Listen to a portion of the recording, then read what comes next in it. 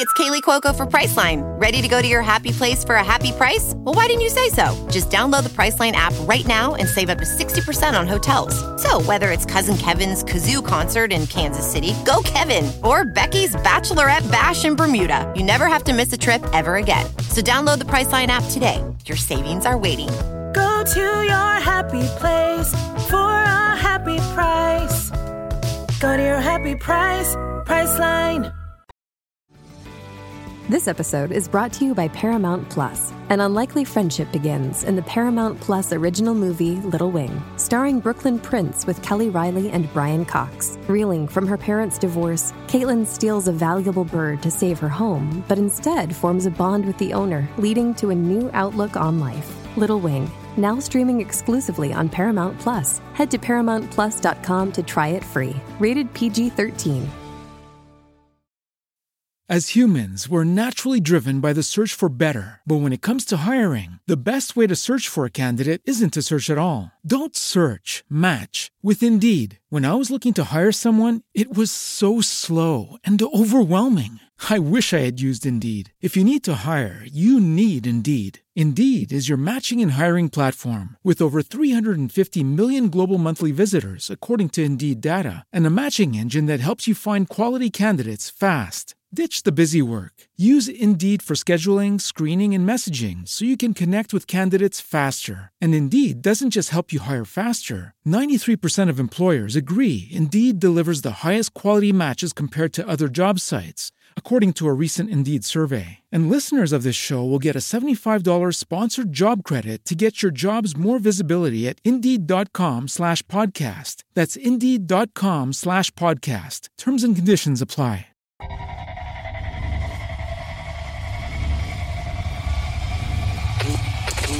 Never quit. Never quit. Never quit radio.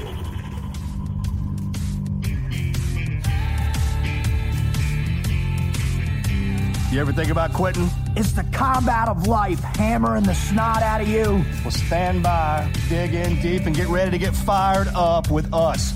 Welcome to the Team Never Quit podcast, the #1 podcast that inspires you to fight on. I'm your host, David Rutherford, here with Mr. Never Quit himself, Marcus Luttrell. Our mission is to help you embrace the suck of life, to teach you the values of working your ass off, and to interview the most hard-charging people on planet Earth. We know life is hard. It's time for you to suck it up, Buttercup, and let us teach you to persevere in every environment imaginable by sharing real-world lessons learned by those who never quit. That's right. It's time, Marcus, for us to help them defeat the negative insurgency in their lives. You fire me up. Are you ready? I'm ready. Let's roll. Let's roll.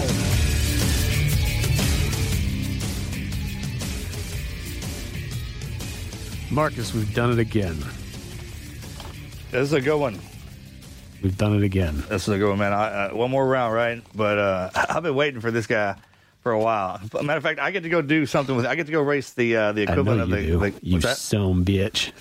Yeah, the cannonball run with this guy, or the gumball run. It's the equivalent of that. So he and I are going to be racing across America together, and I can't wait for that to happen. But what's the overview of that? So it's me and him and his race car, and then we drive across America to all the tracks across the certain states, and then we race on the track for time, and the equivalent, whoever gets the best times wins. It's like a celebrity program. It's like Cannonball Run. It's going to be fun, man. I was pretty stoked when Melody let me do it. What could possibly go wrong? I know, right? Wait, you're going to let me race a car again? Literally drive like that? It's probably going to be so boring it's not even worth mentioning again. No, we should probably talk about it. I hope you come back after this thing, buddy. Right. What are we going to do if you don't come back? I got a twin. It's cool. I got a replacement. I got a standby, right? Part. Yeah, man. That's why I live on the edge like I do, because there's a replacement one of me always walking around. Oh, my God. Love you, brother.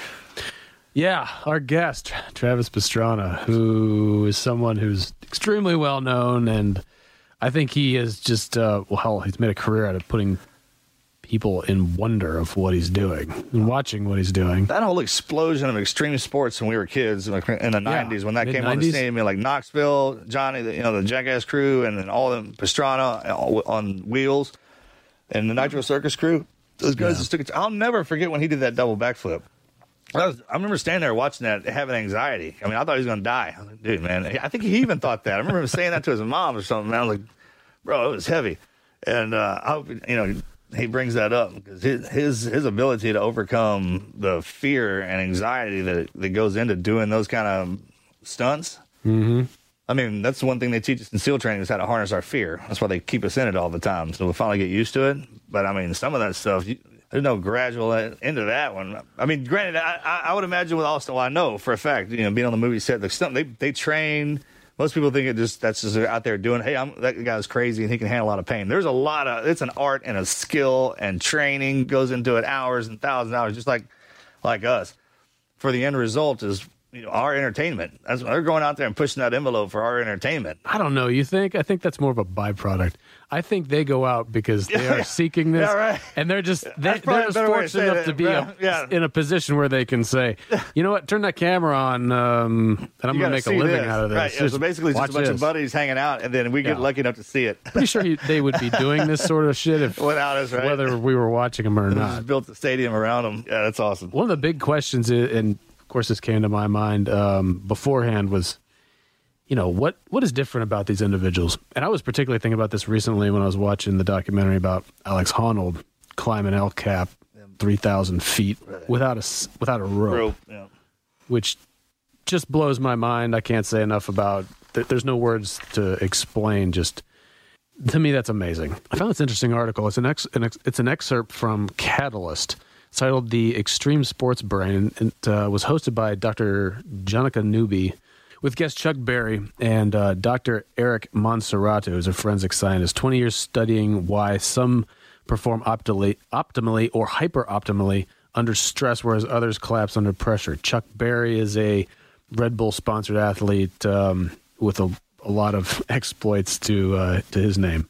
Now, I'm just going to try to distill down the key points here, but they find extreme sports people turn out to be high on novelty seeking and low on harm avoidance.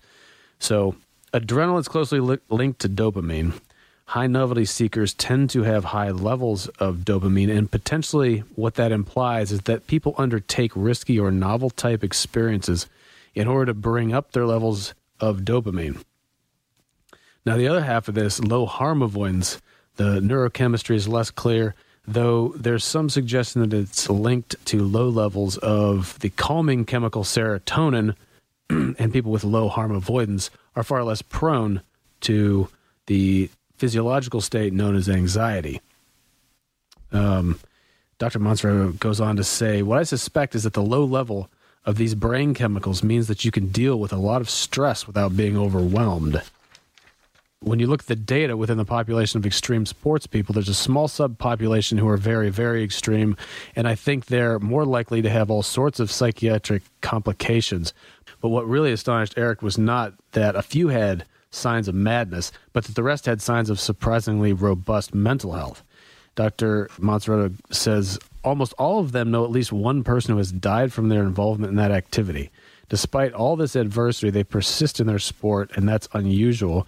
What that suggests is that extreme sports people are relatively immune to post-traumatic stress disorder. I just thought all that was very interesting, particularly that part in the beginning of the dichotomy between low-risk avoidance and novelty-seeking behavior. Basically, in my mind, that translates into they're bored and they're looking for they're constantly pushing the envelope, seeking a new way to feel alive. Said it just perfect. The low-risk avoidance people find out why the high-risk avoidance people do the stuff that they do. They whoever that is, just lined it right out. I don't care what you call it. It makes for a badass ride.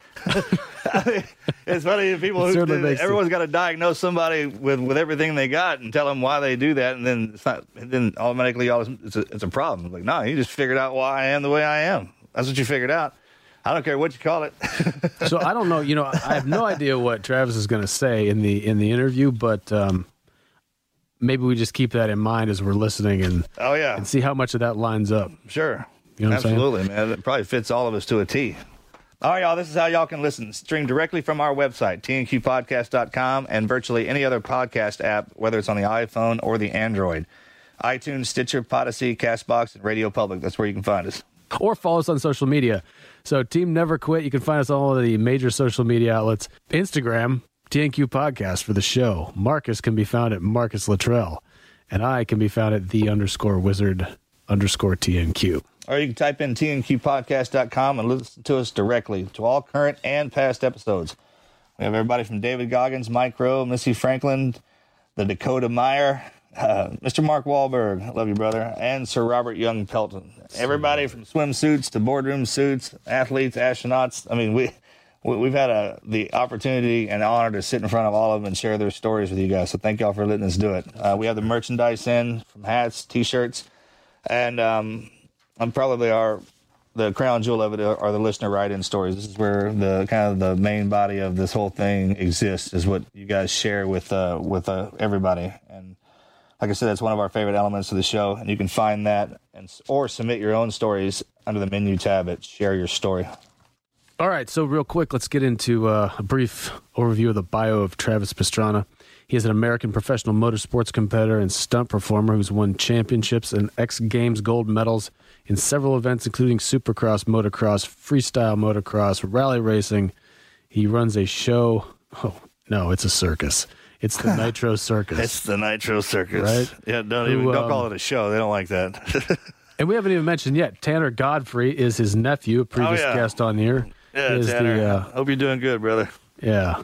He has previously competed in the NASCAR Nationwide Series for Roush Fenway Racing, the Global Rallycross Championship for Subaru Rally Team USA, the Monster Jam Circuit in his Pastrana 199 truck. With Nitro Circus, they entertain people by putting on some of the just most incredible motorsports-related stunts out there. It is, man. Pastrana himself has replicated 3 legendary stunts that were performed by Evel Knievel. It's like figure skating on There's motorcycles. also base jumping involved in it. It's kind of all over the place. I saw him ride a trike off of a jump from one building to another, like literally a kid's three-wheeler. Career highlights in motorsports, actual competition, though. Motocross, Supercross, he's a 3-time motocross racing champion. In the X Games, a natural daredevil Pastrana has completed in the X Games during his first gold medal 1999, and from there winning 10 more. A champion in 4 disciplines: freestyle, best tricks, speed and style, rally car racing, backflips, double backflips, rodeo 720s, setting records that of things people have not done before in competition. He's also competed, like we said before, in NASCAR over several seasons. He is, believe it or not, he is a family man. He is married to pro skateboarder Lindsay Adams Hawkins and has a couple beautiful children, 2 daughters, Addie and Bristol. We're going to get along famously. I have a daughter named Addie, too. Check out this quote right here. Fear is what keeps you sane, by Travis Pastrana. And I want you to meditate on this while we go get him on the line. Right? Let's do it, man. Let's bring him on, buddy.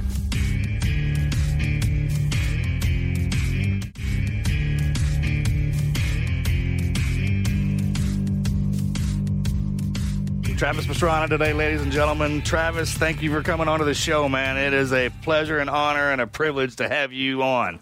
I've been wanting to get you to hear your story for a while. Well, thank you guys for taking the time. You guys got some business coming up here, huh? Yeah, we do. I'm looking forward to it, man. We'll get into that in a little bit. Hey, before we start sending questions your way and before you start dropping all the knowledge on all our listeners, man, we got a thing called a Mad Minute. It's basically we're just going to warm your brain up a little bit with some random questions that we're going to fire at you. And remember, just kind of whatever the first thing that pops in your head, just send it out. Sound good? That sounds like a plan. All right, Wizard, you ready? Yeah, man. Let's go. Fire it away.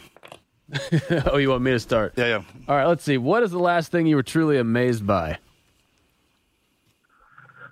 Cool. Daily basis. We have Nitro Circus, and the guys constantly, when you think they can't step up anymore, they do. Right. But this would happen to be a girl, and she just came off of a blown ACL. She comes back, her first ride back. She shatters her foot. They said she might lose her foot, almost got amputated. It was compartment syndrome, all this stuff. And in the end of the show over in New Zealand, she's like, I want a backflip. And there's a huge ramp that only a couple guys are hitting.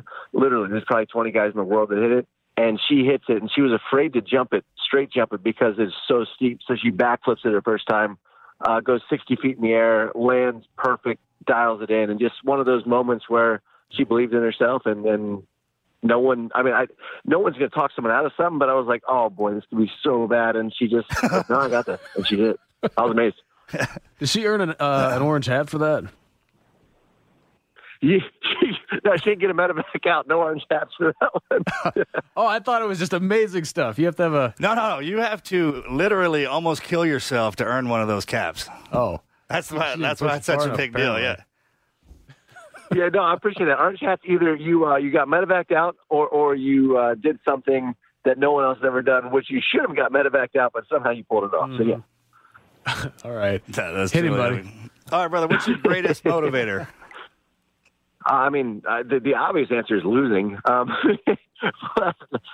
think the greatest motivator isn't necessarily winning, but it's fulfilling your potential.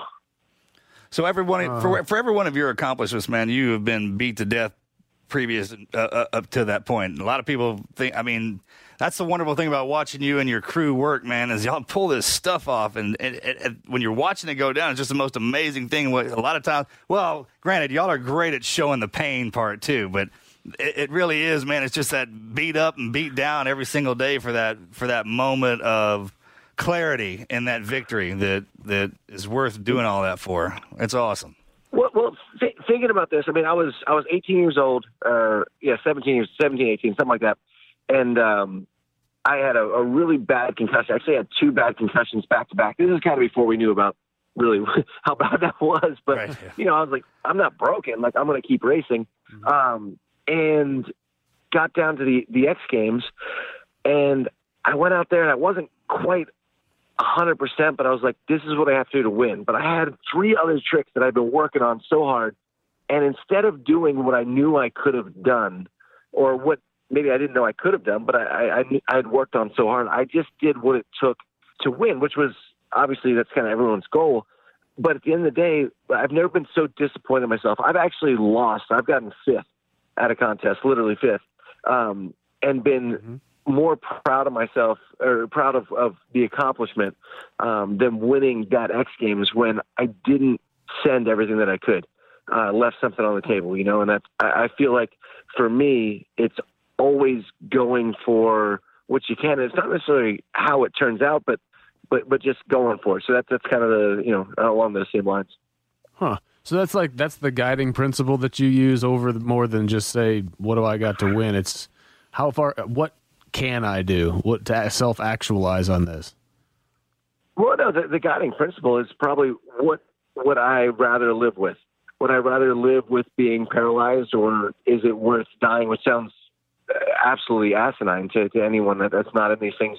But if you've worked 5, 6, 7, 10, 15 years on something, granted, no one's shooting at me, so I've done it a lot easier than most of the guys on the show. Peaks and valleys, brother, peaks and valleys. But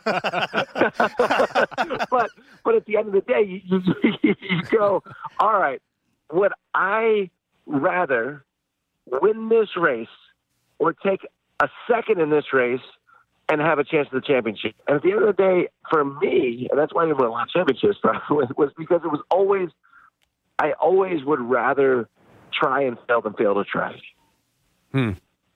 All right. It's not the smartest way to go about life, but it's worked for me. Nah, it's unique. Yeah, that's what makes you special, man. But so is it the fear? Because a lot of people, the fear is what drives them and pain, right? It's kind of your fear of losing is stronger than your fear of pain, correct? No, my overconfidence in my own abilities is stronger than the fear. That's what happens to me too, man. I cry. Yeah, but I run out of talent real fast. Like I'll be right in the middle of somebody, I got this down pat, man, and there's no like guiding off on mine. It's just like literally the talent has just stopped, and this is it. You know what I mean? So. I'm going to need that talent to come back here when we race together next month. Man. There's some good teams out there, man. We got to take them down. Bro, I'm so fired up about JT's this. on one of the teams. So you don't even know, man. I can't believe my wife let me she signed off on this, so we're going to have a good time. She didn't let me out much. You got to explain what you're talking about now. Oh, he and I racing in the. Are we allowed to talk about this? I guess so, right? Yeah. Yeah, go ahead, man. Well, I can take it if you'd like me to, but yeah, go ahead. Basically, it's called One Lap America. So it's when they used to race Gumball, which was just from, east to west or west to east on the U.S., it's a little careless because you're doing it on public roads. So basically they go, okay, we're going to get all different types of cars, and we're going to stop at all the biggest races, but we're going to make you guys drive, something like 20, 22 hours a day. And when you get to where your destination is, you're going to get in a car at a racetrack, but the only time is the count of the racetrack times. So One Lap America, we're stopping some of the most known courses all through America, but we're also driving the distance in between. Not timed, obviously, you just have to get there. So it's no sleep, 10 days, 2 tracks a day, and I'm teaming up with Mr. Luttrell right there, and we're going to try to kick everyone else's butt in the class that we're in, which I think we got a pretty good shot at. It should be all right. It's just you two in the car this whole time? That's right, I think, isn't it? Yeah, it's really sick of me, but yeah. What are you driving? We're driving a Subaru STI. Got some Yokohama tires on there. Not to do the sponsor plugs, but that's kind of our job. So, yeah. Well, it's basically the stock class. It's the under $50,000 car class, which there's some liberty in there, but it's what's under the hood, baby. You ain't cheating, you ain't trying. Oh man, we're gonna have a blast, dude. I've been waiting for this. That's like one of my dreams. Just favorite movie is Cannonball Run, and I always. Matter of fact, I was talking to Peter Berger and a couple of guys in L.A. and I was like, hey, if you guys ever redo Cannonball Run, I want to be in it. So, hey, bro, if they redo that movie, Cannonball Run, we're in it. Me and you. Well, that's be my gift to you, man. I'll pull you that way. We'll have a blast. Because that would be awesome. Forget just do the real Cannonball. Let's do it. I know. He really does. He talks about this movie all the time. Yeah, so when you drop that in my lap, man, I was constantly fired up. There. All right, let's get back on track, no pun intended. No more serious questions. You've been involved in many sports, and you've been very successful at them. But if you were forced to choose from the following, which would you choose to undertake and master? I'm going to give you 3 choices. If you need explanation, just ask. Number 1, Roman chariot racing. Number 2, buzkashi. Or number 3, ferret legging. Okay, I don't know any of the last 2 at all. But right. I would definitely say whatever the last 2 are, they're better than Roman chariot because, horses and me don't get along. Well, you might need an explanation. I like to have a throttle or be in control. So what are the second 2? I'll choose between those 2. Is that true? I think you're going to want to go with the chariot racing. Yeah, but all right. Buzkashi is the national sport of Afghanistan where competitors compete on horseback and fight for control of a headless goat carcass in an attempt to score by dropping it into a circle in the center of the field. That's buzkashi. Number 2 is ferret legging, which is an endurance sport in which ferrets are trapped inside the trousers worn by the participant. It seems to have been popular among coal miners in Yorkshire, England. Contestants put live ferrets inside their trousers. The winner is the one who is the last man standing. The world record is 5 hours and 30 minutes. Don Katz, entitled The King of Ferret Legging, stated in Outside Magazine in 1987 that these ferrets, they have claws like hypodermic needles and teeth like number 16 carpet tags. You know an awful lot about that. I know shit, man. What the hell are you talking about? Where are you going? Oh, my gosh. How are these things actually exist? This is amazing. It's truth stranger than fiction. You know what noodling is, right? When you go down underwater with a catfish. Noodling sounds okay. As long as you don't catch a snake, you're all right. I've had a lot of time in Texas and Oklahoma, so there was some noodling there. No. Good Lord. Okay. I don't think I heard a choice. Oh, you said other than the 2 with the horse. No, I retracted my choice initially, and I'm going back with the Roman chariot racing. 100%. Wise man right there. All right, Mars, what do you got? All right, bro. If you could play out a movie character in real life, which one would it be? Oh, John McClane. Yes, dude, Die Hard. I mean, not only movie character, but I'm going to go with movie character and superhero. Yeah, I mean, everyone says, like, what superhero would you want to be? And everyone says flying. But who wants to fly that takes all the fun out of jumping off of stuff? I mean, really, if you could just, like, fly out of it, like, I'll try again next time. Everyone could be awesome. Yeah, John McClane, he just keeps getting back up, man. Hey, that's our go-to Christmas movie. Like I literally have a manual, like a big logbook at the front door, and when people come over, they sign, kind of leave it, and I have in there Christmas movies, man. And December 1st, That's one of the first movies that comes on. Yeah, Die Hard. The original Die Hard has to go on. Awesome. So number one is that's the follow-on question to this is which Die Hard do you want to be in? You want to Nakatomi Which Towers, day do you want to Dulles Die Hard? Airport? What do you want to do? Well, to be honest, the first one didn't. If I was John McClane in the first movie, you take your shoes off, you got glass on your feet. There's not a lot. You're flooded on the top of the roof. I would probably go with. Die Hard with a Vengeance was pretty good. There's a lot of fun stuff. There's some driving the car through the park, I think, was pretty good. But cool. Getting to fly the helicopter, even though he doesn't know how to do it, probably with the Die Hard. What was it? Die Hard 4, I guess. I don't know which was that called. I think I'd go Die Hard 4. Yeah, you got the parkour guys in that one, right? Yeah. The first one though, every stunt in there. I mean, they pulled it off like he could actually have gone through that. Like that could have been a situation you could get in. I don't know about going off the side of that freaking fire hose. That took some balls, man. Yeah, right. But I watched Travis do crazier shit than that. Jumping out of the taxi cab at full speed and then having it launch that was somehow awesome. up into the helicopter. Yeah, that's John McClane. Perfect. Oh, it took down a helo with a cab. Man. All right. We need you to pick a mentor. Pick a mentor. Anyone in history or alive today that you'd want to spend a month with as a personal mentor. I've got to go with two. The guy that I believe would probably be the best one for me is probably Doug Henry. He's still alive. I've gotten to be pretty good friends with him. He multiple-time national champion motocross. Yeah, motocross. Supercross, motocross, breaks his back, and he wakes up from being unconscious, broken back, like really severely broken back, where they thought he'd never walk again. But he could move his arm. He was thumbs up as he was going across. 2 years later, comes back to that same track to ride again, breaks both wrists, like severely breaks them where he walks over to the side with like bones sticking out of his skin, and someone had to take his helmet off for him because he couldn't undo anything.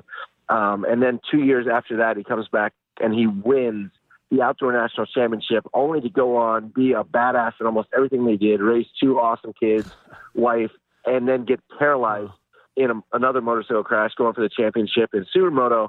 But this time he basically said, he goes, look, he said, there's a chance that I could come back from this. Like he could still had a little feeling in his toes. He goes, but I want to spend more time with my family, and comes over to my house, still riding his dirt bike, paralyzed, like only being able to like even feel one toe, strapped to his motorcycle, and does a backflip into the foam pit on his dirt bike. It moves every day to the fullest. I think that guy is, he just has that, like whenever something bad happens, it just is another chapter in his life of something else that he can accomplish. And it's just pretty rad. Yeah, man, he's hard. Yeah, that's amazing. I grew up on that guy too, man. Yeah, he is. Him and your nephew Tanner as well, man. Those guys they're something. Did you know that we had Tanner? We had Tanner on, Tanner Godfrey. Oh, no way. Was on previously. No, Tanner's. Yeah, we had him on about a year ago.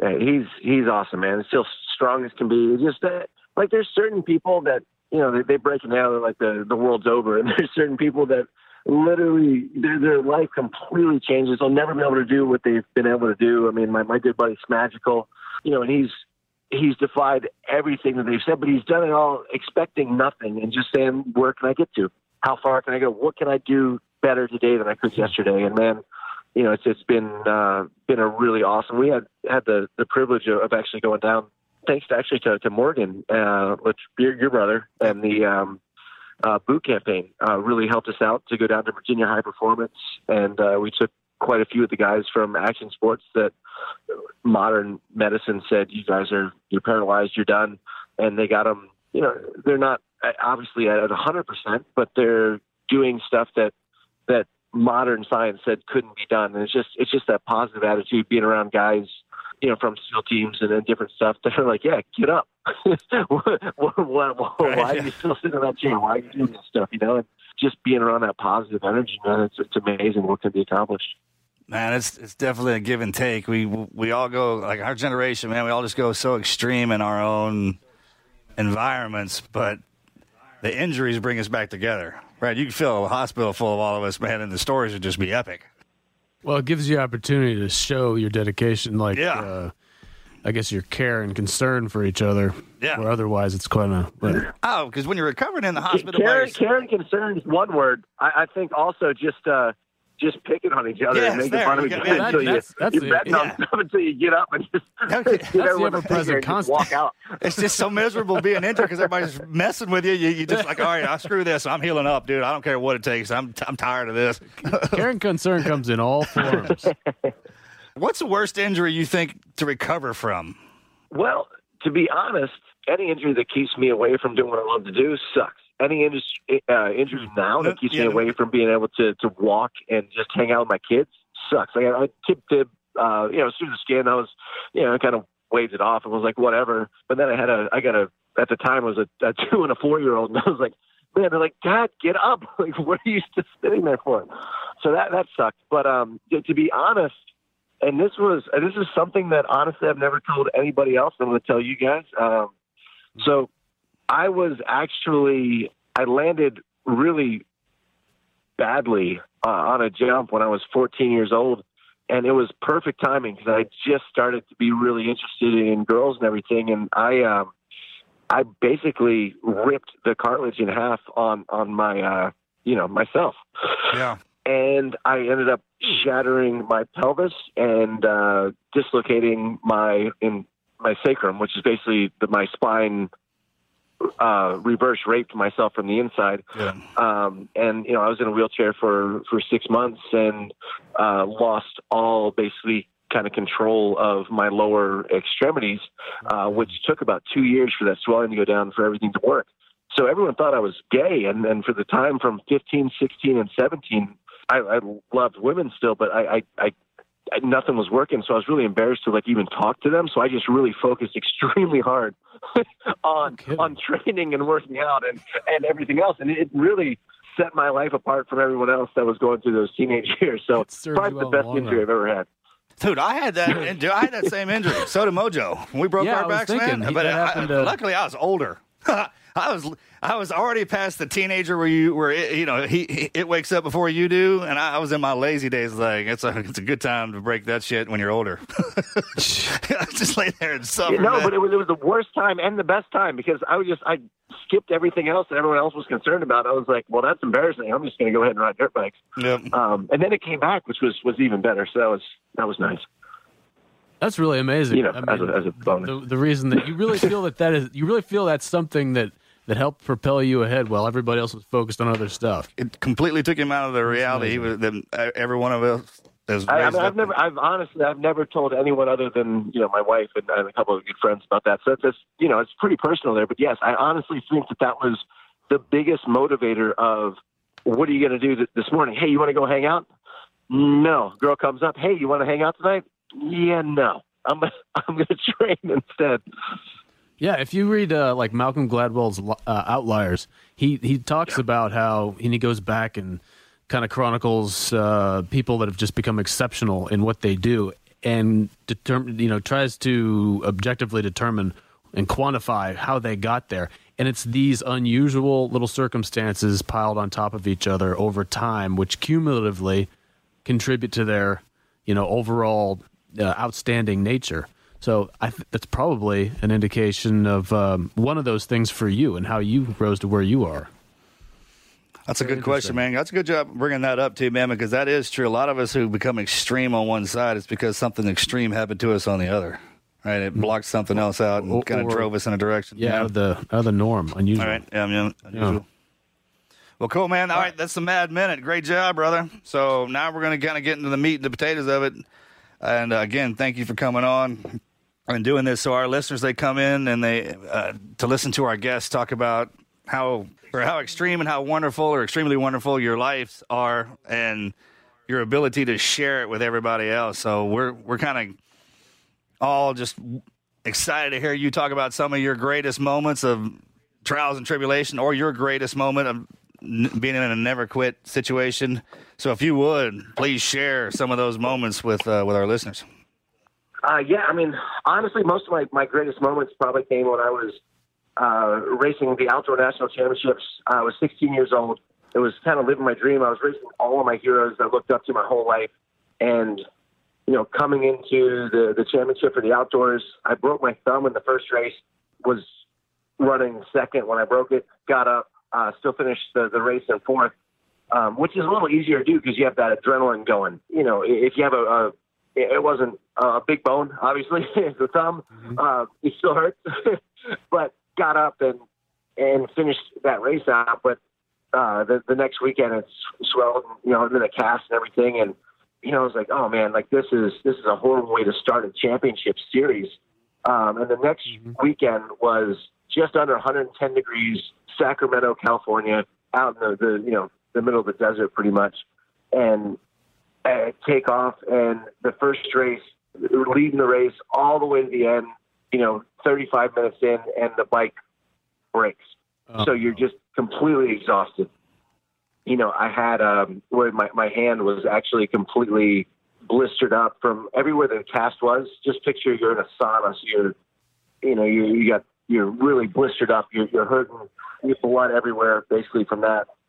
And at the end of the day, you start the next race with 0 points. You think your championship's done, and I got in the first turn pileup, which means you basically just completely crashed, got run over by half the field, and that only the top 20 out of the 40 riders get points. So, I was like, oh, this championship's over, it's done. The doctor said I shouldn't be here, and I was, I just got up, and I said, all right, you know what? I'm just going to finish this race. I'm going to do what I can. And about halfway through the race, I made my way into points, which was awesome. And there was people passing out on the track. There was people passing out off the track. Like the fans were passing out. It was just so hot and ridiculous. I hadn't trained or practiced the week before. Not that that's a huge deal, but just because of the thumb and the glove. There was so much blood on the glove that I couldn't. It was completely covered at that point, the grip. So it was just sliding everywhere. So I reached up my mouth and grabbed the glove off and threw the glove, and just there was no skin left anywhere. On the top of the arm where the cast stopped, and the bottom kind of where your calluses are on your hands, on your fingers, like everything was just completely worn away from 2 40-minute motos in really hot weather, running a heart rate of about 190 for that time. A lot of that's adrenaline, but it's pretty demanding.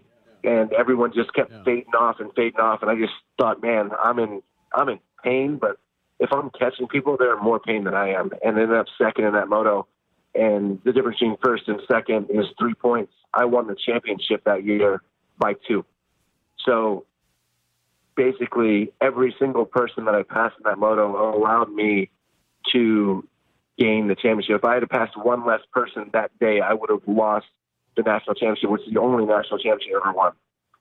So it was, in the pro division, the outdoor national motocross championship. So it all came down to getting up after you've been run over, you're beat down, you're broken. Everyone says you can't even be riding out there, and you believe in yourself, and you get up and you say, I'm going to get everything that I can. Making 2 passes on the last lap. Yeah, it sucked. I still got scars in my hand, but you know what? That every time I look at that scar, I think that's what allowed me to win the championship, to make a dent in history, if you will. That's absolutely amazing. I know, because when I watch you, man, I'm just like, dude, you do some stuff. I'm like, man, I wouldn't do that.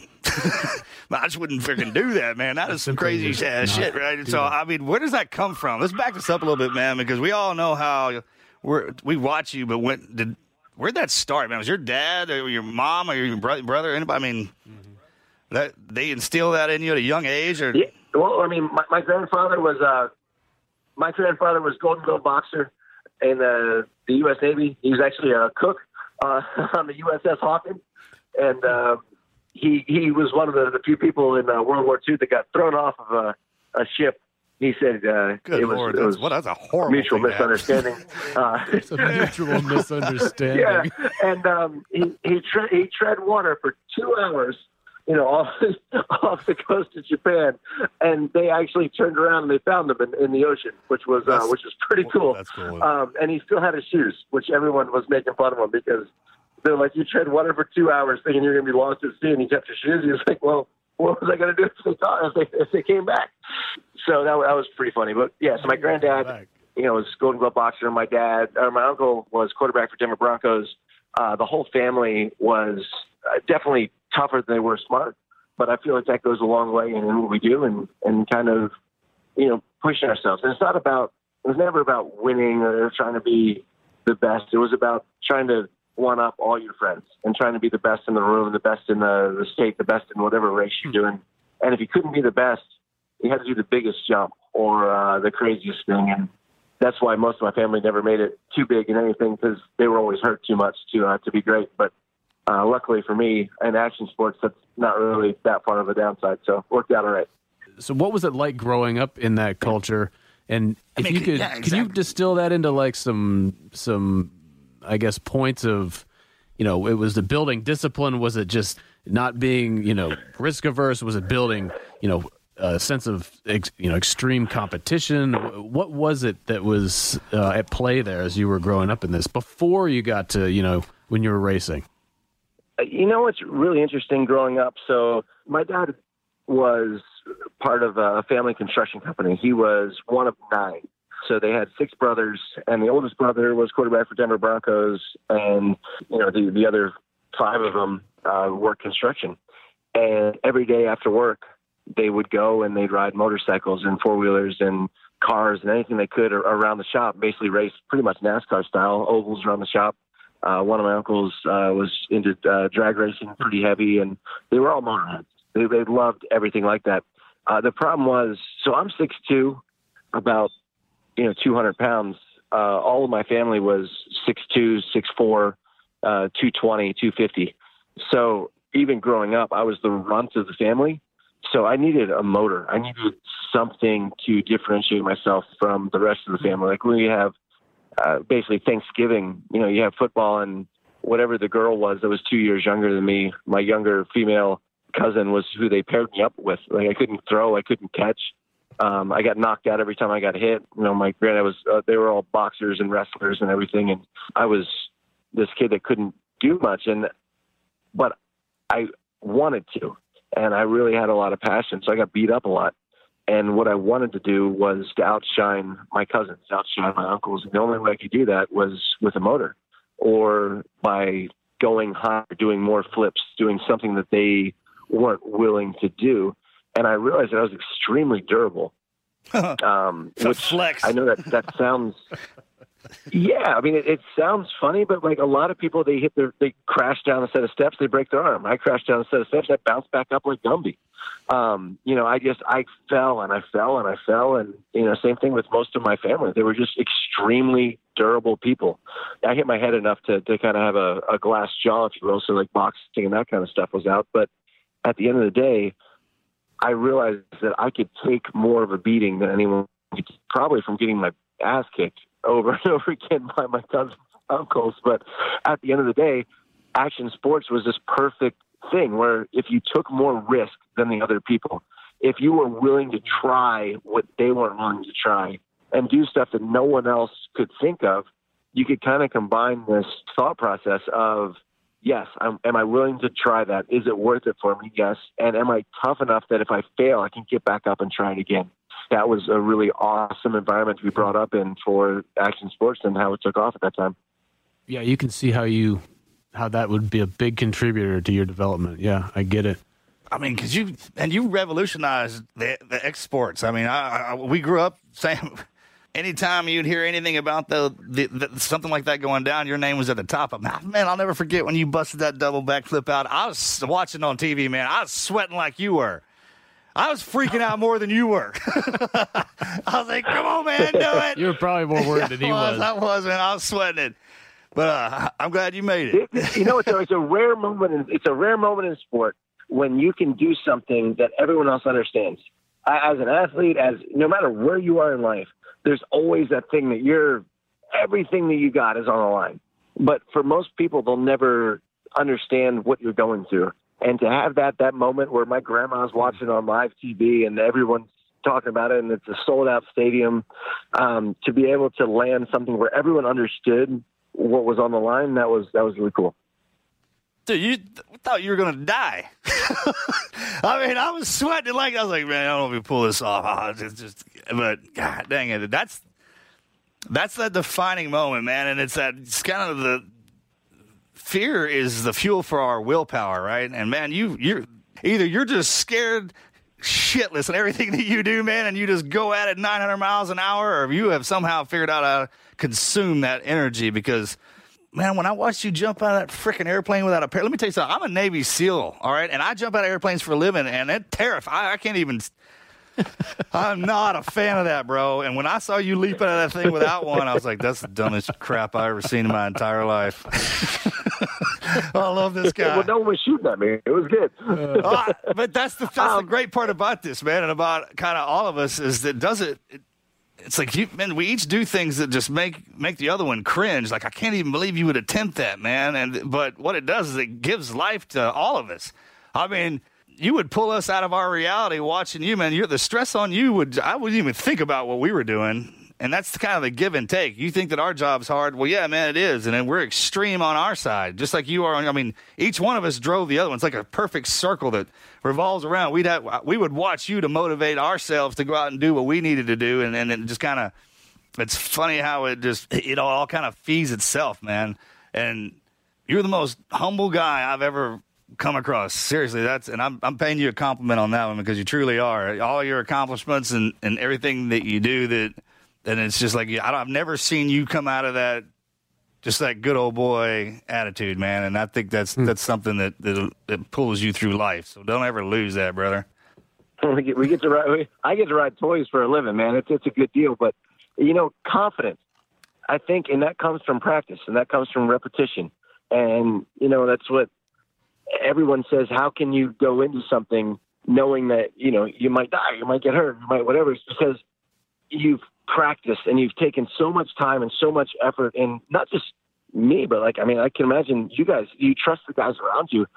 I hate to even compare Nitro Circus to military, because there's no comparison. Like, there's no one trying to kill us except for us.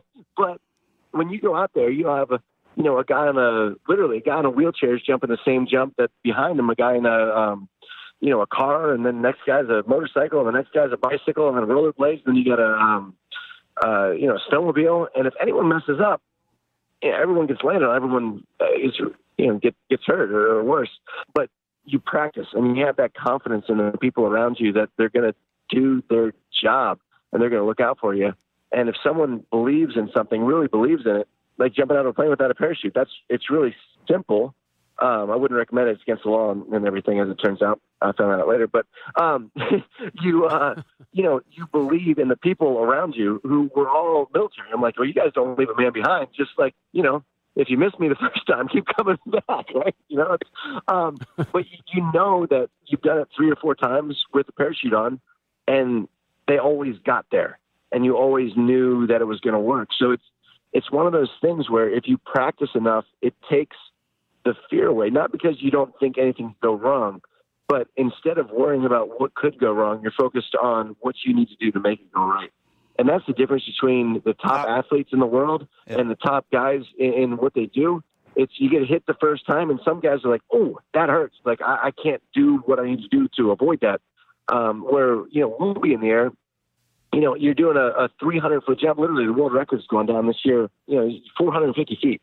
So you're going 140 miles an hour on a dirt bike, and you're flying, a football field and a half. And at the end of the day, if it's going wrong, you have to be able to jump off of that dirt bike. Literally, make the decision to jump off and land the best you can, at 130 miles an hour, dropping 7 stories, and try to just break your ankles and maybe your back instead of breaking your neck and dying. It's a situation that most people won't put themselves in, which they're probably smarter than we are. But it's also a situation that defines a human being. I mean, my dad always said, a couple of Evel Knievel quotes, failure to fail to get back up. And if you say you're going to do something, well, damn it, you follow through. And that's probably my biggest injuries have come from, saying I'm going to do this jump and then realizing it's probably not going to work. And then trying to figure out how to make it work as best you possibly can without killing yourself. I think that's a lot of the picture, but I think something that got missed in there was it's a mental control, though, to be able to make a decision when things go wrong, because things go wrong. I'm sure you've had quite a few things and all the events and stunts that you've pulled off where in the split second you had to just react and make a decision that made the difference between serious injury or death, and either walking away or just living, right? Yeah, I mean, literally on this podcast with the lone survivor, and there's a lot of people that get, I mean, not to compare anything like that, but there's certain people that I would trust my life with in any situation because they're going to find a way to get out of that situation. I mean, obviously there's a lot of stuff that's obviously beyond your control in so many scenarios, but you look at a guy like Andy Bell, definitely not the best driver, the best rider or anything.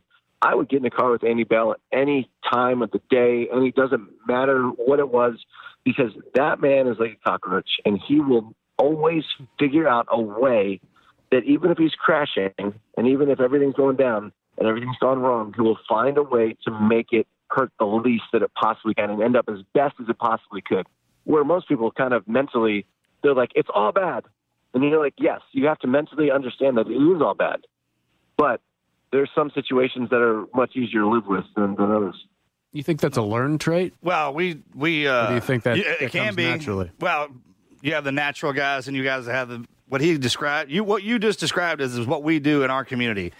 We don't start with a double backflip, man. I'm going to start by learning how to sit on this damn motorcycle, right? And then I'm going to learn how to sit on it so well that I do it almost better than anybody else. And you break every step of that down. By the time we get to the end of it, it's short steps, so you're not skipping anything. So you train out all the extras, anything that we never train for defeat ever.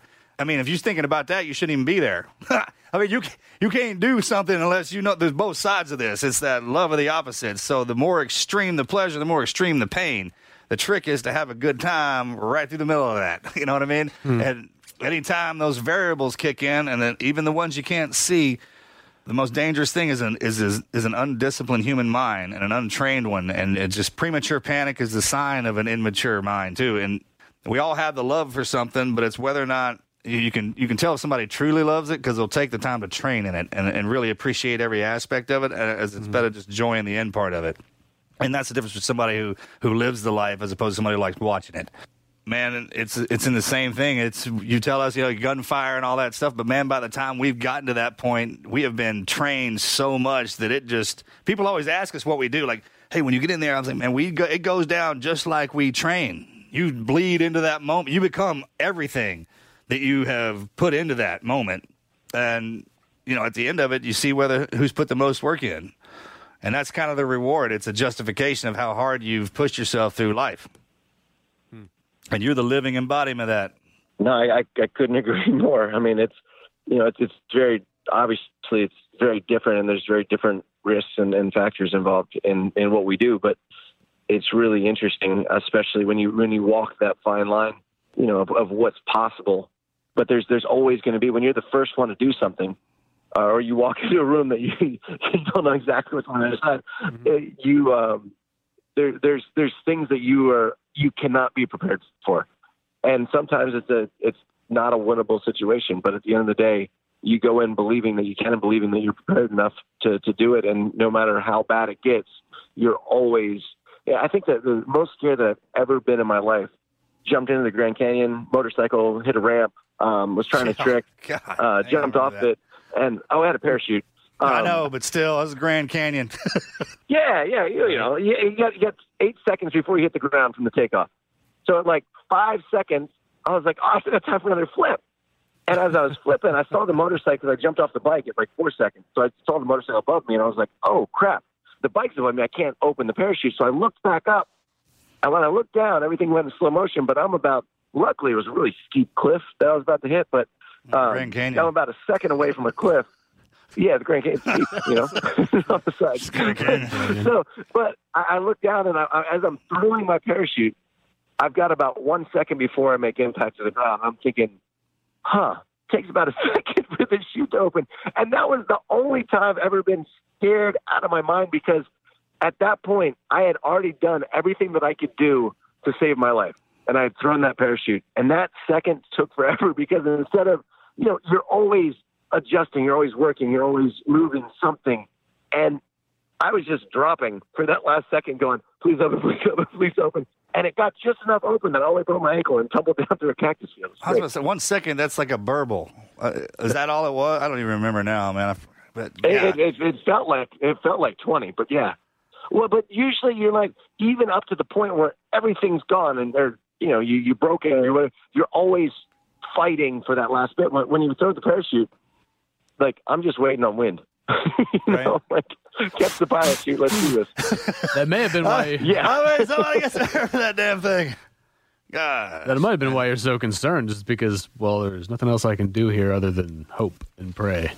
No, that's what I'm saying. That was exactly why that was the scariest moment of my life. Not because, well, I mean, it probably was close I've been to death, but, like, there was nothing I could do about it. Close to death, brother. Death has been riding shotgun beside most of it. I mean, some of the time, I'm sitting here watching some of the videos. Speaking of that Grand Canyon Johnson, man, good pretty Lord. Relative thing. I just want to ask you this question. So, is there anyone who, when you look at them, that scares you, or that you see doing things and you say, you know what, I don't know if I could handle that, and let's just take your wife, kids, loved ones off the table as possibilities for that. But is there anybody you look at, say, nope? To that, I mean, anyone, when you say wingsuit jumpers, they're skydivers, base jumpers specifically. Scotty Bob is a guy that he pushes it, but you don't get a second chance there. Dirt bikes, you mess up, you probably break your wrist, maybe an ankle, blow out a knee. Like, you're going to be all right. Mm-hmm. With base jumping, that doesn't really happen. But as far as close guys to me, it's not that he's not calculated. It's not that he doesn't work extremely hard. But Harry Bink. So we do like 70 or so Nitro Circus shows a year, sometimes 5, even 6 a week. But every Nitro show, that crowd, that's the only show they're going to see. And it sounds silly, but like, they want to see the biggest, the baddest, the craziest. And if you're the best, like you're a Ryan Williams or Harry Bink, you have to do the biggest tricks in action sports, the biggest tricks out there on the biggest ramps ever made. And you have to do it not just one night. You have to do it 5 nights in a row while you're sleeping on a bus, while you're probably doing press at 6 a.m. And you probably have to do at least 1 or 2 after parties a week. You don't have to drink or anything, but that's generally what kind of happens. Party. You're running on zero sleep, and you're living the life, but at the end of the day, you still have to perform, and it's still your life that's on the line. And I think Harry Bink's probably the only one, like as a joke, he entered Australian Spartan with 2 other guys from Nitro, and they ended up winning the team Australian Spartan, which is like it's pretty ridiculous. So like to win like for Australia, like he's one of the toughest guys outside of sport, like just, in running and all the other stuff, but just as an all-around athlete. But this guy, he always wants to do everything so big. And I sit down with him every night. I'm like, look, for your job, you don't get paid any more if you do a double backflip with a variation that's never been done, or you skip tonight. You know what I mean? You can call in sick. You can say, you know what, I'm sore, I'm beat, I'm tired, and that man has never caught in sick. Not one time has he said, you know what, I'm going to skip this on the street. Every time we all kind of line up, and it's the rider's option. If you go last, you have to do something bigger than the guy before you does. And you can line up first. And when you line up last 2-3 nights in a row, you're expected to line up first. Matter of fact, you're expected to take the night off and just say, you know what, hey, you guys fill this, take up the slack. Harry, he lines up last. He'll fight for it every time to do the biggest, craziest, scariest tricks, knocks himself out, gets back up, and he's back in the next night. And it's not that I have so much more respect for him than pretty much anyone on the face of the earth, but you got to keep talking to him, dude. Hey, man. You can't survive through this. Yeah.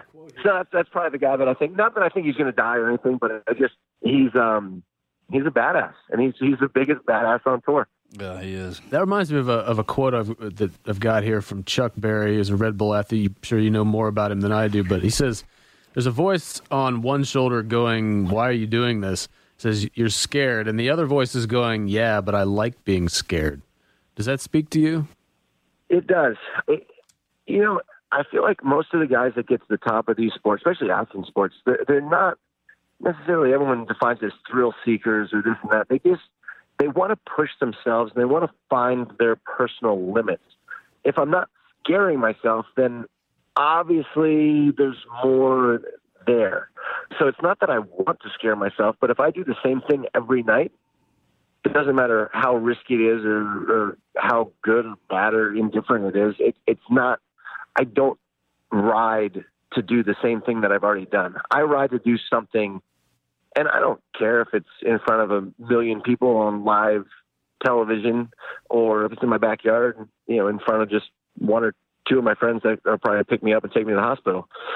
It's about trying to do stuff that you believe can happen, that you've worked towards, and that you want to prove to yourself that maybe you got the balls to do it. Oh, yeah, man. Show me what you're afraid of, and I'll show you what you're made of. That's my favorite line, dude. Yeah. I've actually never heard that one. That's amazing. Yeah. You can borrow it if you'd like.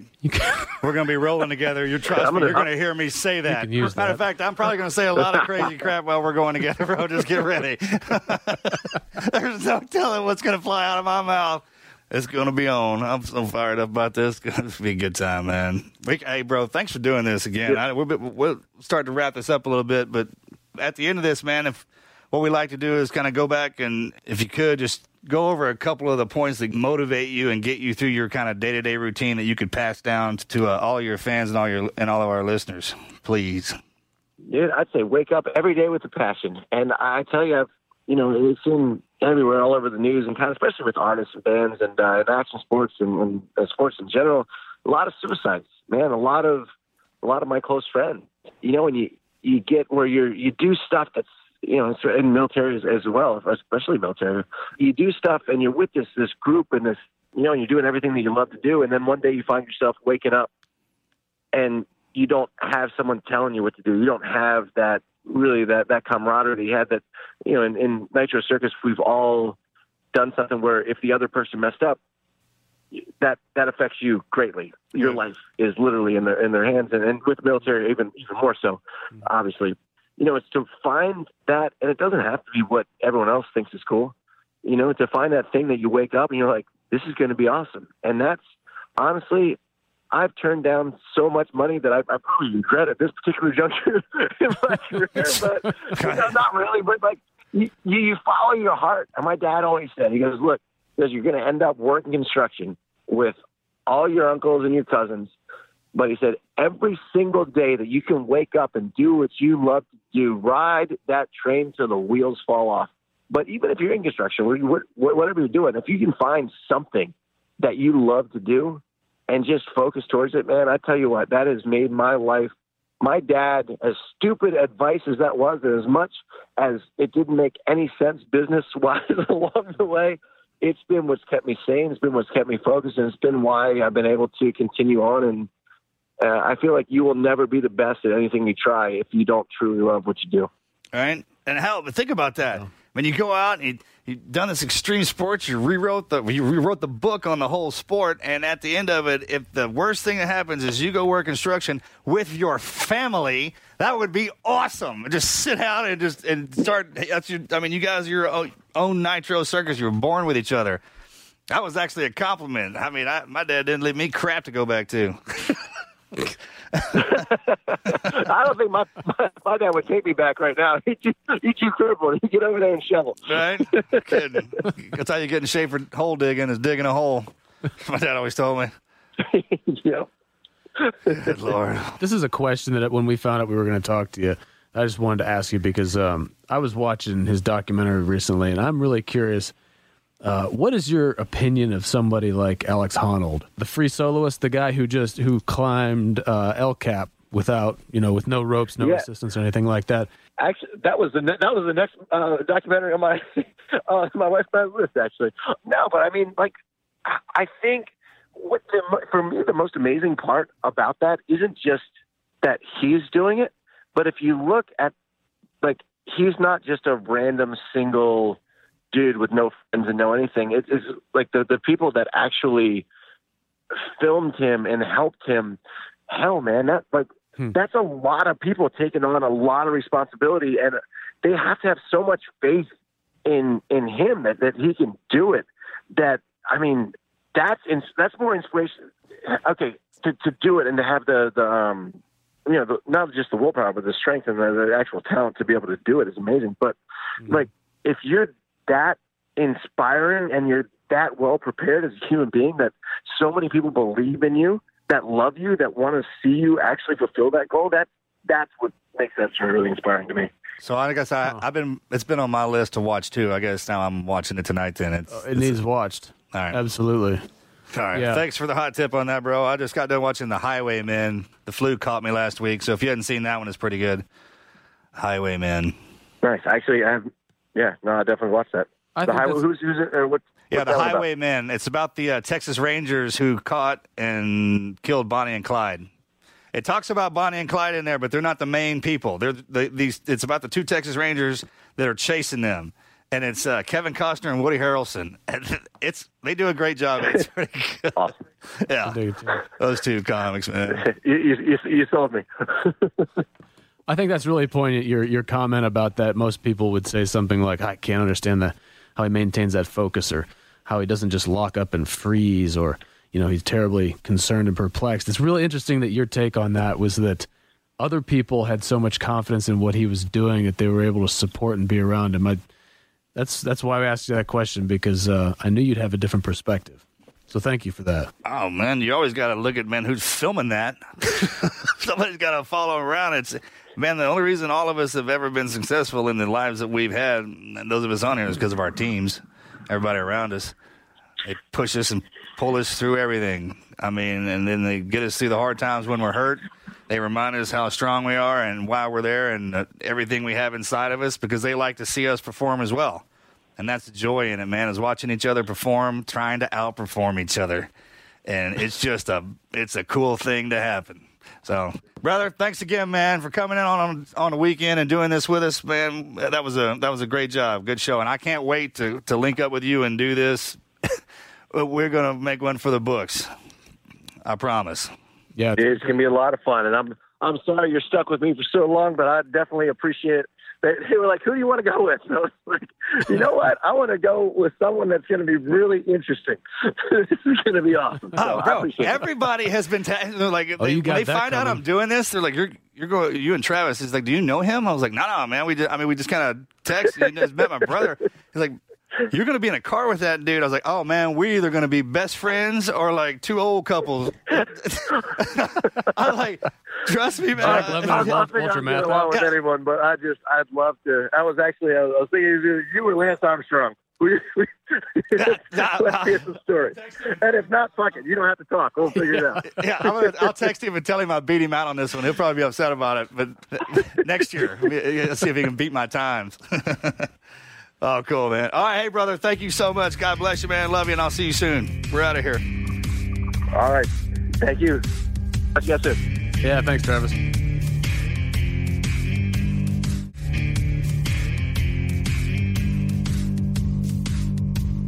You know what? He delivered. You're going to have more of those conversations when you're sitting in the car with him for... I know. I can't wait. I'm going to dig out everything. What if he's going to scare the shit out of you? Probably. That's all right. I'm looking forward to hearing a story about that. That's my thing, man, my fear. I live in it. It's been a while since I've had to get out there and... We need a dash cam when you do this thing. I'm sure they'll be everywhere. The facial expressions are going to be epic, I'm sure. It's going to be fun, man. We're going to have a blast. I can't wait to... that's just kind of the overview. We're going to talk about all that. We'll have to have him back. You know what? Sure. We'll bring him back on after the race. We'll talk about it. If you two are still talking. Yeah. That's a lot of time. Well, exactly. Anybody. Yeah, right. No, we will be. You know? Yeah. You really know, you can find out a lot about somebody and if you like them on a road trip. You were talking about being underwater in STV for extended periods of time. Right. But you don't really have the need to talk. Plus there's no comms. Space. There's really no comms. It's just we learn to speak our own language and hand signals and... What if you hate his music?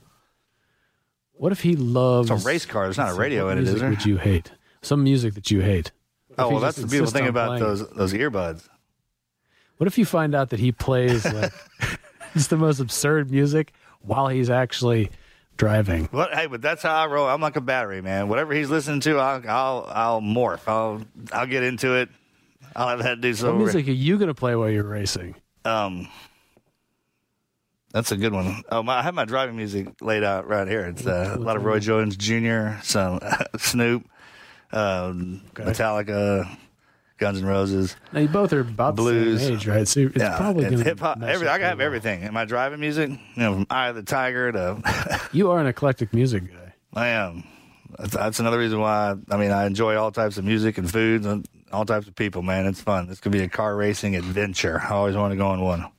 Yeah, just like the doctor said in the opening there, just diagnosed him with what he is, man. He's just an extreme on that side, and you saw that there were certain moments in his life that propelled him in that direction. It seemed like if one of those things wouldn't have happened, he probably wouldn't have turned out the way he was, but they were defining moments, and he had to go through them, and whatever direction it pushes you, that's your life. It pushes you, so enjoy it, live it to the max, and don't be afraid of anything that's in it. And that's kind of how those guys live their life, man. They're purists in every sense of the form of energy, man. They're just balled up and got to find a way to throw it out there. Following your passion. Yeah, he's a great example of what happens when you follow that passion. And everything seems to fall in place behind that. Sure. Like that. In everything we do, it doesn't matter if you're a doctor, you sit behind a desk, or if you're an extreme athlete, or if you're a Navy SEAL. And throughout your path and your job description, we either get hit, hurt, fail, fired, whatever you want to call it, whatever you want to call that hard time, we all go through it. It's designed that way for a reason. It lets everyone know who really wants to be there, because you just can't have all good times. It's not the way it works. But once you learn how to enjoy every moment and just look at it as the broad time, there's not good or bad time. There's just the times. And you learn how to enjoy every moment of it. Whatever's going down. You guys figured that out. So good on them. I've enjoyed watching them. Certainly has. Let's do some housekeeping here. You got it, brother. All right, this is how you can listen. Stream us directly from our website, tnqpodcast.com, or virtually any other podcast app on the iPhone or the Android, from iTunes, Stitcher, Podyssey, CastBox, and Radio Public. That's where you can find us. All right, and for the people who go in for social media, you can follow Team Never Quit. It's a good place to start. All the major social media outlets. Instagram, one of those in particular, TNQ Podcast is where to follow the show. Marcus at Marcus Luttrell, and myself at _wizard_TNQ. Or just type tnqpodcast.com and you can listen to us directly in all current and past episodes. We've had everyone from David Goggins to Mike Rowe, Captain Charlie Plum, Mr. Laird Hamilton, Andre Agassi, basically board shorts to the briefing room in suits, right? Whatever, all the suits, from astronauts to athletes and everybody in between, man. It's been a blessing to hear every one of these adventures. So thank you for that. We also have merchandise, from hats to T-shirts, so please check that out. And listeners, this is probably our favorite thing about it, and it's basically the body of this whole team that we've created here, the Team Never Quit, and that's the listeners and their write-in stories. They share these with us, and it's basically our favorite element of the show, and it's their personal Never Quit stories and how they got through them. And you can find those or submit your own under the menu tab at Share Your Story.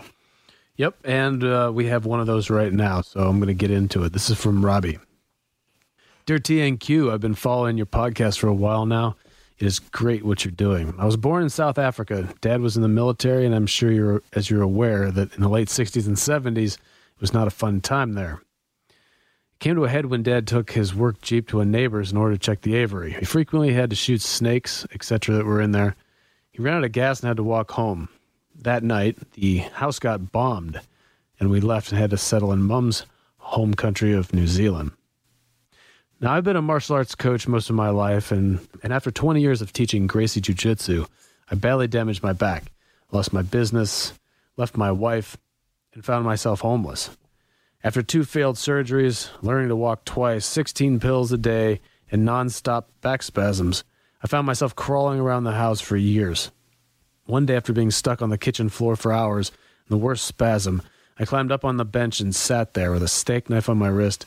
I even rung my mom crying and said I'd found my limit. I couldn't take it anymore. That day changed my life. I really had to dig deep. I had to find the strength to do it. I needed a reason, and that reason was my son that I never see, and the desire to stay alive and push through to be able to see him again. I threw out all the painkillers. I decided I needed to stop drugging myself to really truly understand the pain in order to deal with it and crush it. It happened just that way. As soon as I dumped all the pills and cleared my mind, I found it so much easier to deal with. Eventually, I got back on my feet, but I turned my life around and saw the light at the end of the tunnel and took a hold of it with both hands. I'm now a mountain bike coach and running a bike-related business. The strength and persistence bestowed on me by my father has kept me alive and thriving. Persistence overcomes resistance is my motto. There's no strength without struggle, and any progress is progress. I live by these sayings every day. Amen, brother. Those are great sayings. No strength without struggle, and any progress is progress. That's right. Amen. I mean, it's just like little battles. Climbing a mountain, you start at the bottom, one hand or the other, and learn to enjoy every single moment that's surrounding you. And when when you do that, man, you learn to survive in every moment that's around you, and see the joy in it. And I mean, these two guys, they embody that. That's a tough road to come out of, man. Sometimes those with those pills and everything, that rabbit hole is a long way down. But it's not impossible to come out. We all do it. Just we need the help of everybody around us, and then once you see what's going on, you push forward. And Charlie Mike, man, and it's something to be a part of. So thank you for writing and sharing that story with all of us, man. And Travis, thank you again for coming on. I can't wait to get in the car with you. It's gonna be epic, brother. To everybody who keeps coming back, man, and listening to us and allowing us to bring these guests on here, man, thank you so much. We don't have the words to describe how special you are, and we just want to thank God and Christ and everybody that loves us and listens to us and helps us on our journey. So thank you. I'm out. Amen. We're out.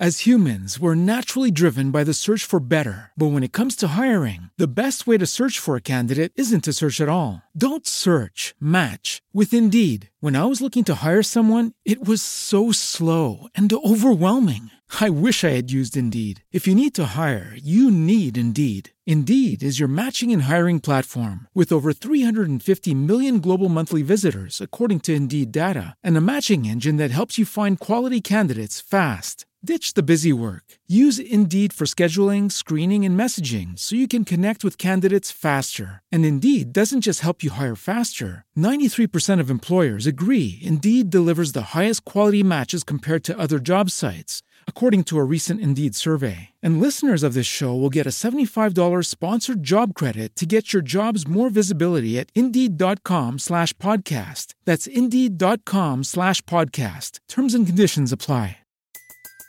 Everybody in your crew identifies as either Big Mac Burger, McNuggets, or McCrispy Sandwich. But you're the Filet-O-Fish Sandwich all day. That crispy fish, that savory tartar sauce, that melty cheese, that pillowy bun. Yeah, you get it. Every time. And if you love the Filet-O-Fish, right now you can catch two of the classics you love for just $6. Limited time only. Price and participation may vary. Cannot be combined with any other offer. Single item at regular price. Ba-da-ba-ba-ba.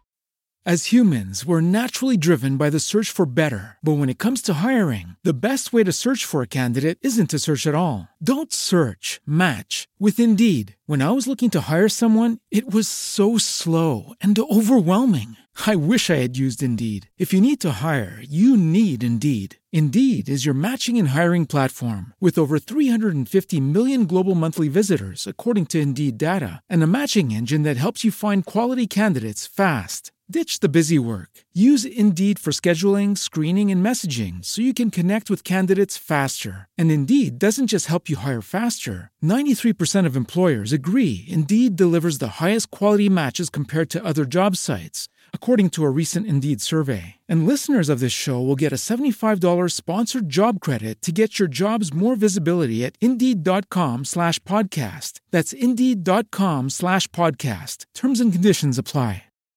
As humans, we're naturally driven by the search for better. But when it comes to hiring, the best way to search for a candidate isn't to search at all. Don't search, match with Indeed. When I was looking to hire someone, it was so slow and overwhelming. I wish I had used Indeed. If you need to hire, you need Indeed. Indeed is your matching and hiring platform with over 350 million global monthly visitors, according to Indeed data, and a matching engine that helps you find quality candidates fast. Ditch the busy work. Use Indeed for scheduling, screening, and messaging so you can connect with candidates faster. And Indeed doesn't just help you hire faster. 93% of employers agree Indeed delivers the highest quality matches compared to other job sites, according to a recent Indeed survey. And listeners of this show will get a $75 sponsored job credit to get your jobs more visibility at Indeed.com/podcast. That's Indeed.com/podcast. Terms and conditions apply. As humans, we're naturally driven by the search for better. But when it comes to hiring, the best way to search for a candidate isn't to search at all. Don't search, match with Indeed. When I was looking to hire someone, it was so slow and overwhelming. I wish I had used Indeed. If you need to hire, you need Indeed. Indeed is your matching and hiring platform with over 350 million global monthly visitors, according to Indeed data, and a matching engine that helps you find quality candidates fast. Ditch the busy work. Use Indeed for scheduling, screening, and messaging so you can connect with candidates faster. And Indeed doesn't just help you hire faster. 93% of employers agree Indeed delivers the highest quality matches compared to other job sites, according to a recent Indeed survey. And listeners of this show will get a $75 sponsored job credit to get your jobs more visibility at Indeed.com/podcast. That's Indeed.com/podcast. Terms and conditions apply.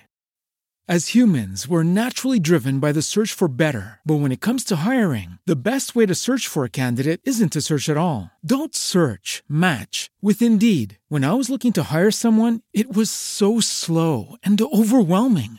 I wish I had used Indeed. If you need to hire, you need Indeed. Indeed is your matching and hiring platform with over 350 million global monthly visitors, according to Indeed data, and a matching engine that helps you find quality candidates fast. Ditch the busy work. Use Indeed for scheduling, screening, and messaging so you can connect with candidates faster. And Indeed doesn't just help you hire faster. 93% of employers agree Indeed delivers the highest quality matches compared to other job sites, according to a recent Indeed survey. And listeners of this show will get a $75 sponsored job credit to get your jobs more visibility at Indeed.com/podcast. That's Indeed.com/podcast. Terms and conditions apply.